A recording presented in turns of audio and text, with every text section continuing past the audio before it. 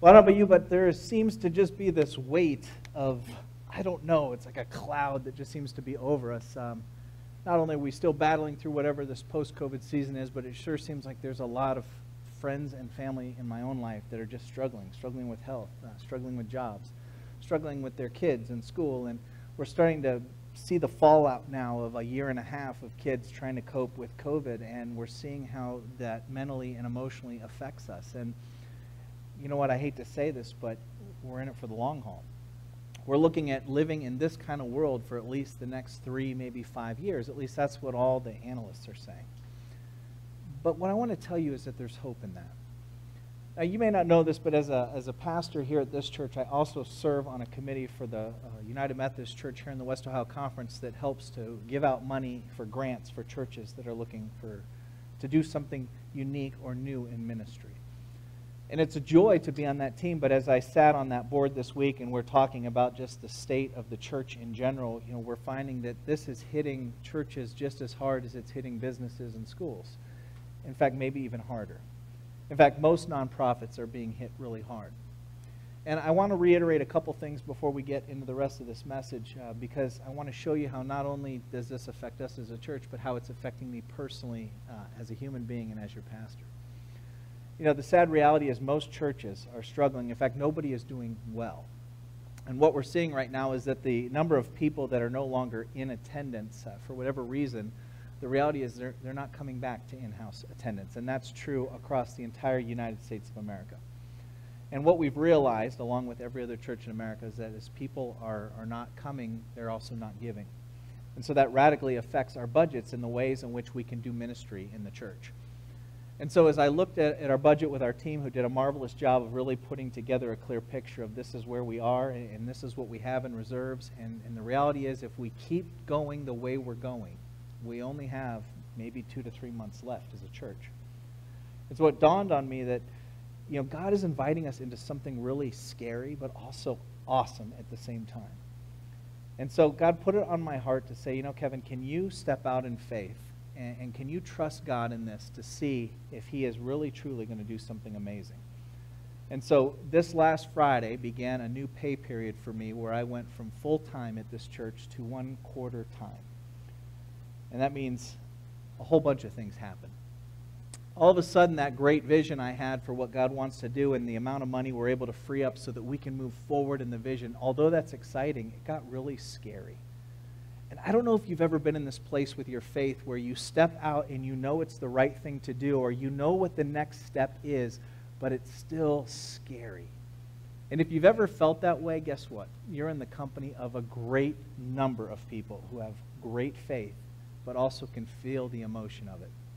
And so today, as we get into the story, I want to show you how you and I can better deal with some of the storms that we're facing in this world right now. You know, one of the things God is showing me is that what He wants to do in my life is radical, just like what He wants to do in your life is radical. And sometimes we have to step outside of ourselves, or the boat, if you will, in order to experience that. But you know what? Let's start over. Let's go back to a place where we all felt safe and secure. So go back to your childhood for a minute. So when I was a kid, I remember the best thing ever is when Dad would bring home the refrigerator box or something, and we would make a fort or a house. And so, you know, as a kid, it was so fun to just dream and play. And I watch my 3 kids. They can take nothing and make something so great out of it. So here's our water for the day. Now, I don't know about you, but when I was a kid, I always thought it was so cool to see the boats in the San Diego harbor. And when I was in high school, I actually got to go in a sailboat, and it was the most exciting experience to get in this sailboat and have it go up on one side, and I got to be the counterbalance. Well, today, this is my boat. This is our ocean. And as I put this together, I want you to picture like it might have been for you as a kid. You know, we didn't have all the cool stuff that kids have today, and so we had to make do. So here is my sail. Here is my boat. And oh, I got to have a paddle. Oh, yeah. There we go. All right. And, let's do this. So, you know, here is the story in the midst of Matthew where the disciples have just spent this incredible time with Jesus. And it's almost ridiculous, because as we're sitting here dreaming about what it was like being a kid and just pretending and playing, you and I also know that there's a lot more seriousness to what's happening in the world around us.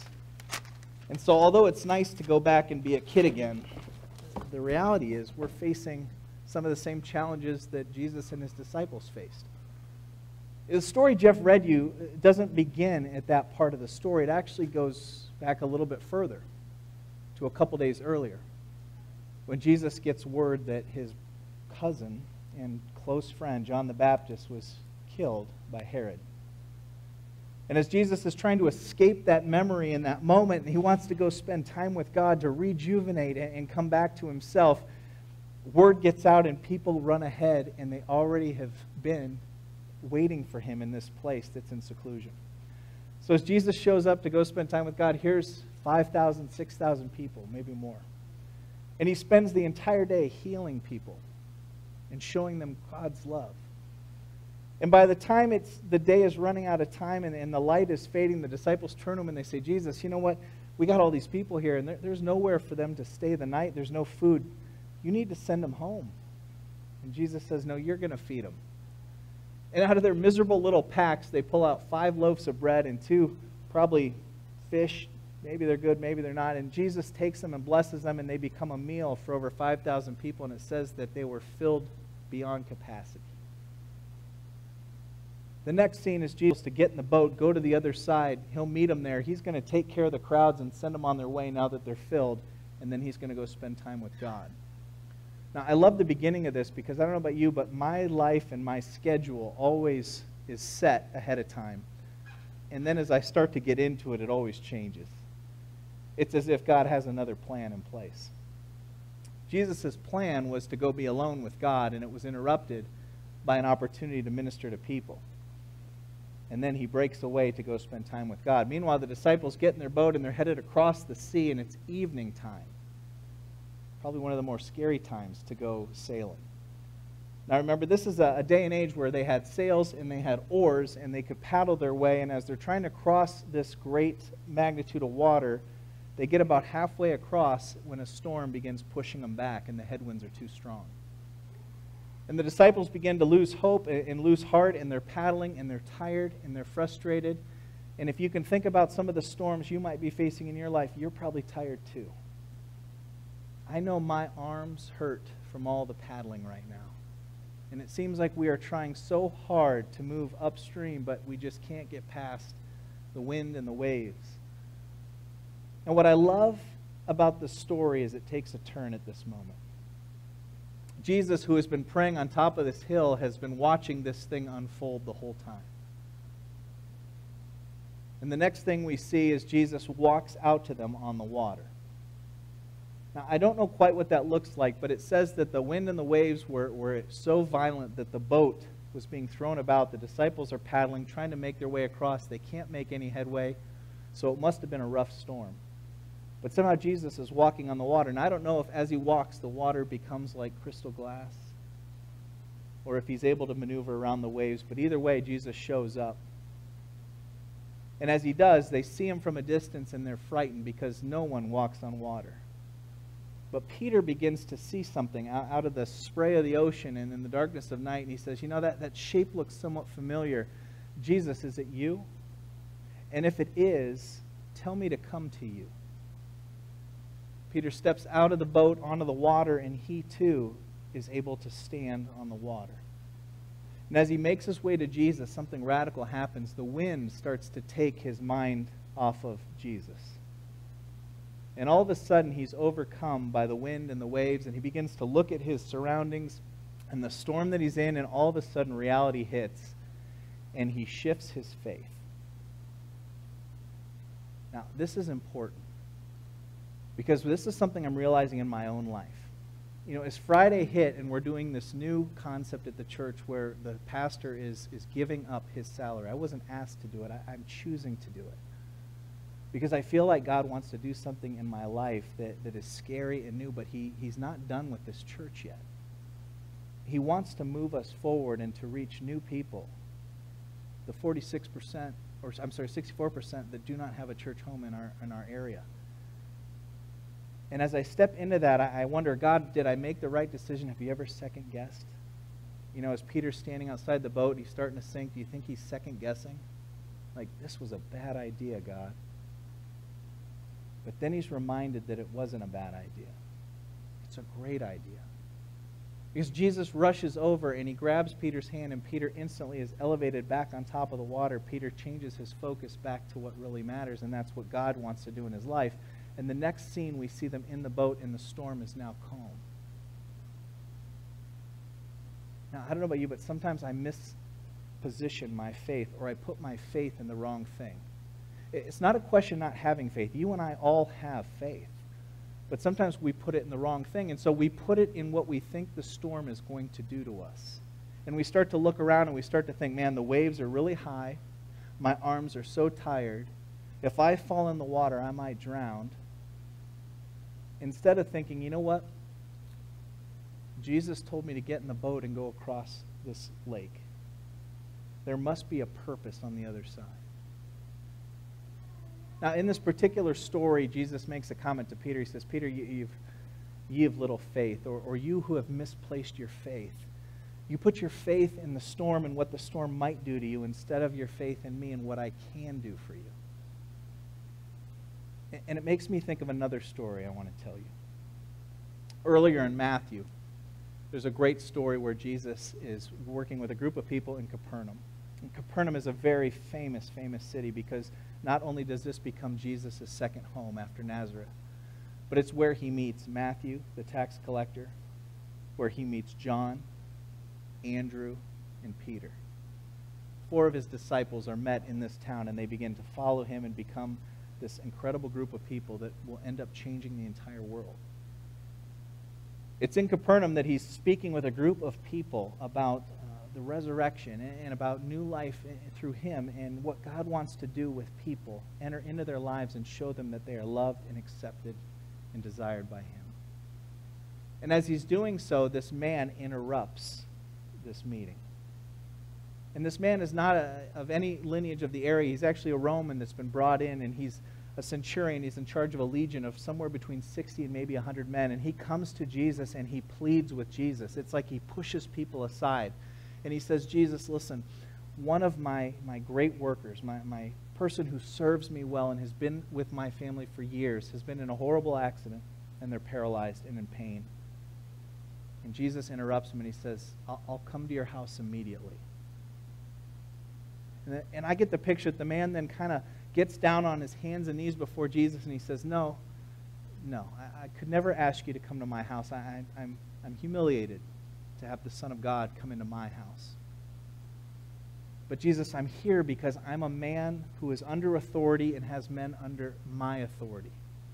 When I give an order, it's obeyed. And when someone gives me an order, it's obeyed. And so, Jesus, I know that you, as the Son of God, are under authority of the Father, and that what you say goes. And so if you just say the word, he'll be healed, and that's enough for me. Jesus turns to the crowd and he says, nowhere have I seen such great faith, not even in Israel. So in contrast to Peter, we have this Roman man who has incredible faith, but really the difference is what our faith is placed in. Now look, we can't change our environment all the time. We can't change our surroundings. We can't always impact the things that happen to us or our families or the loved ones around us. But what we can do is we can look to where we're going to put our faith. Now sometimes I look at the storm and the storm is so big and scary, I put my faith in what the storm could do. I say, what if? What if that storm takes my life? What if that storm robs me of all my money? What if that storm ends up leading me a place that I can't go or I don't want to go? Or do I flip it around and say, you know what? I understand that that storm is big and scary. I understand that the situation I'm facing, either in my family or my own life, is scary. But I'm going to redirect that focus to what if God has something in the midst of this for me? Now we might say, well, why would Jesus lead us into a storm if he also has the power to take the storm down to nothing and remove it? And that's a hard question. Right? We use the question all the time, why if God is so loving, does he allow bad things to happen to good people? That's a great question. And the only answer I could think of is this. God wants to lead us into something so that we might grow in our own faith and understanding of him. Let me explain that. The disciples just watched Jesus spend an entire day healing 6,000 plus people. Right? The scriptures say there were 5,000 in attendance plus women and children. As they're watching him do these miracles, they're saying, wow, this guy's really something. You know, I think he is the Son of God. And then later that evening, they're sitting there going, well, how do we deal with all these people just logistically? How do we feed them? And what are we going to do? And Jesus takes the bread and the fish, and he multiplies them in such capacity that it overflows, and people are so full, there's some left over. And the disciples are bumping each other going, see, there's something special about this guy. Did you see what he did here? And meanwhile, Jesus is saying, look, you know something of faith, but you haven't owned the faith yet. And all of a sudden, we enter into exactly what this entire sermon series we're going to be doing from now until December is going to be about. The stories that shape us. Now the disciples have to go through their own experience so that they can be shaped. And while they're on that boat, and the storm is big, and the waves are high, and they can't make any headway, but they know that they're supposed to go to this destination, but they can't seem to make much traction, and it's overwhelming. Jesus shows up. Now, I don't know about you, but there are times when I'm in the storm and I don't feel like Jesus is next to me. Do you ever feel that way? Have you ever stopped to think that he's still there watching over you? Just like he was on top of that mountain looking down on the disciples that are going through this storm, and maybe his prayers redirected towards them. Maybe he saw that and he knew that he had to walk in the midst of that storm and meet them there. And so we have a God who not only is well aware of our situations, but then wants to come and walk and meet us in the midst of it. And then when we see him, we have an opportunity to not just know of him, but to know him personally. Up to this point, the disciples knew of Jesus in his ability to manipulate health and to manipulate food. But now they had to experience him manipulating a storm in their own lives so that they could have faith. Now, look, I don't think God purposely causes bad things to happen. But I think God will use anything that comes up as an opportunity for you and I to not only know him personally, but experience him in a way where our faith grows and now we have hope. So when you go through storm after storm in life and you keep finding your hope in Jesus, guess what? The storms become easier to negotiate. They don't rob us of all our faith in what we have. So, let me tell you something neat that happened this week. My brother-in-law he's running for a political position in our town, and he's been invited to all these different groups to talk to people about his political views. And I find it funny because every now and then he'll call me up and say, hey, will you come with me? And I think, you know, I can be a supporter of you because I love you, Aaron. And so the other night we got invited to go to this particular family's home that had a bunch of families over, and we're all hanging out, and it just so happened that their circle are police officers. And one of my favorite and least favorite questions ever to be asked, especially in a party situation, is, what do you do for a living? Because usually when I say I'm a pastor, either two things happen. Either people go, oh, that's great, or people go, oh, crap. Hide the alcohol. You know, clean up your language. But what was so neat about this group is we began talking just about life.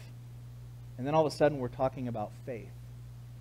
And all of a sudden we're talking about what it's like to be a police officer in the world. And why would somebody be a police officer except to make a difference and change this world?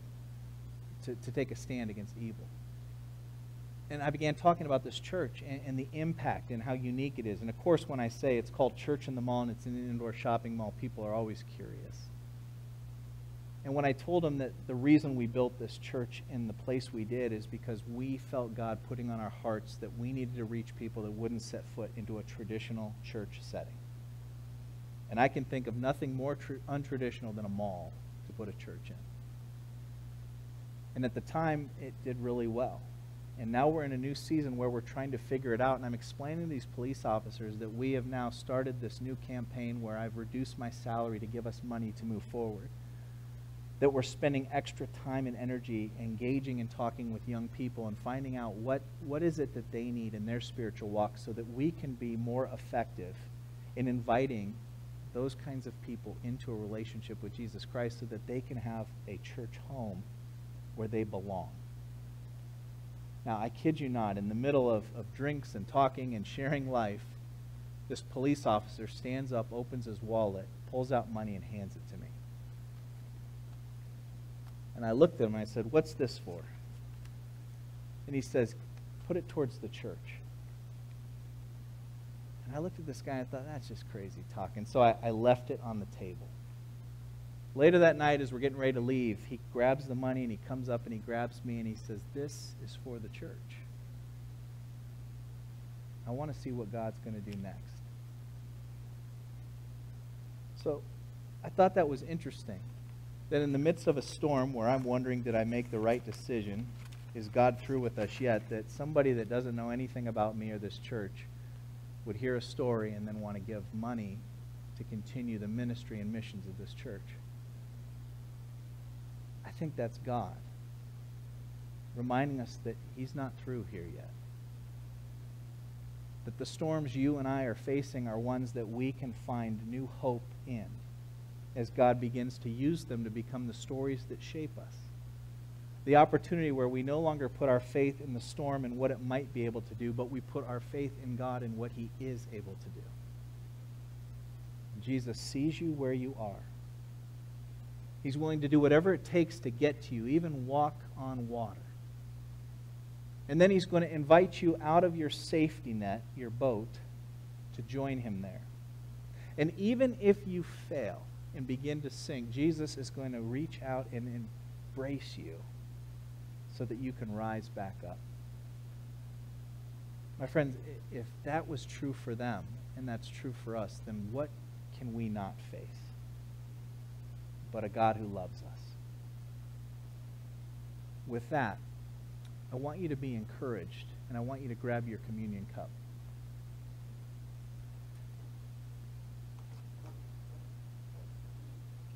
We're going to do something unique today. Not only are we going to celebrate communion, for those of you that are at home, go ahead and grab your elements, but I want you to stick around, because not only will we take communion together, but then I want to play a video for you. And during that video, I want you just to simply take a moment. And I want you to define the storm you're in. Now, there are 3x5 cards on the tables. If you want to grab one of those and a pen, if you think better writing, go ahead. If you just want to think it in your head, that's fine.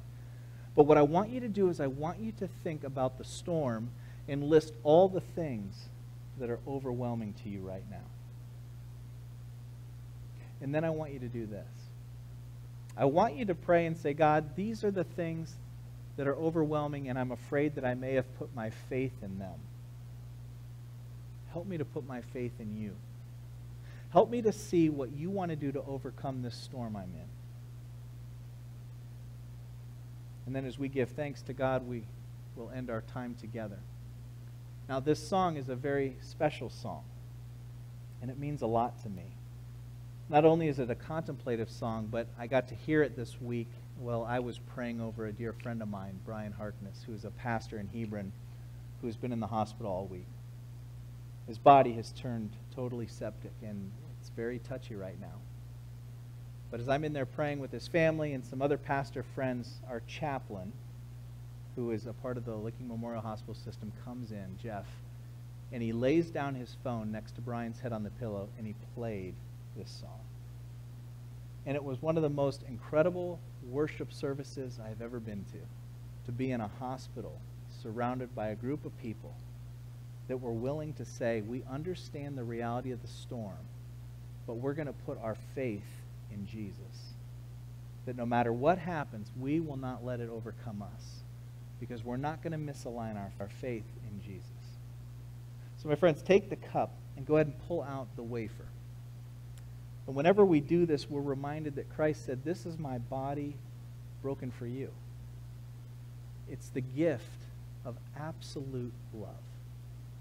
Take and eat in remembrance of Christ's love for you. Take the cup and, as always, open it very gently. And as you look at the juice inside, Christ reminds us that this is a representation of his blood being poured out. That you are worth a sacrifice. His very love, a child of the living God.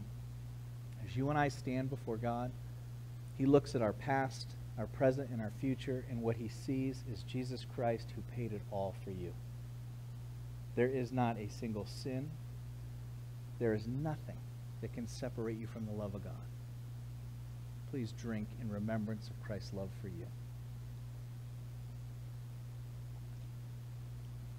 And as I have the team cue up this song, would you please just take a moment? You can be thankful. You can write down the things in your personal storm right now.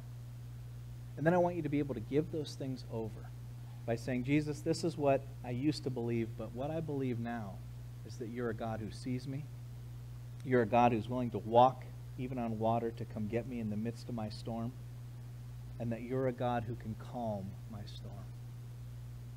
My friends, take the next few minutes, indulge yourself with God, and experience what it is that he might say to you.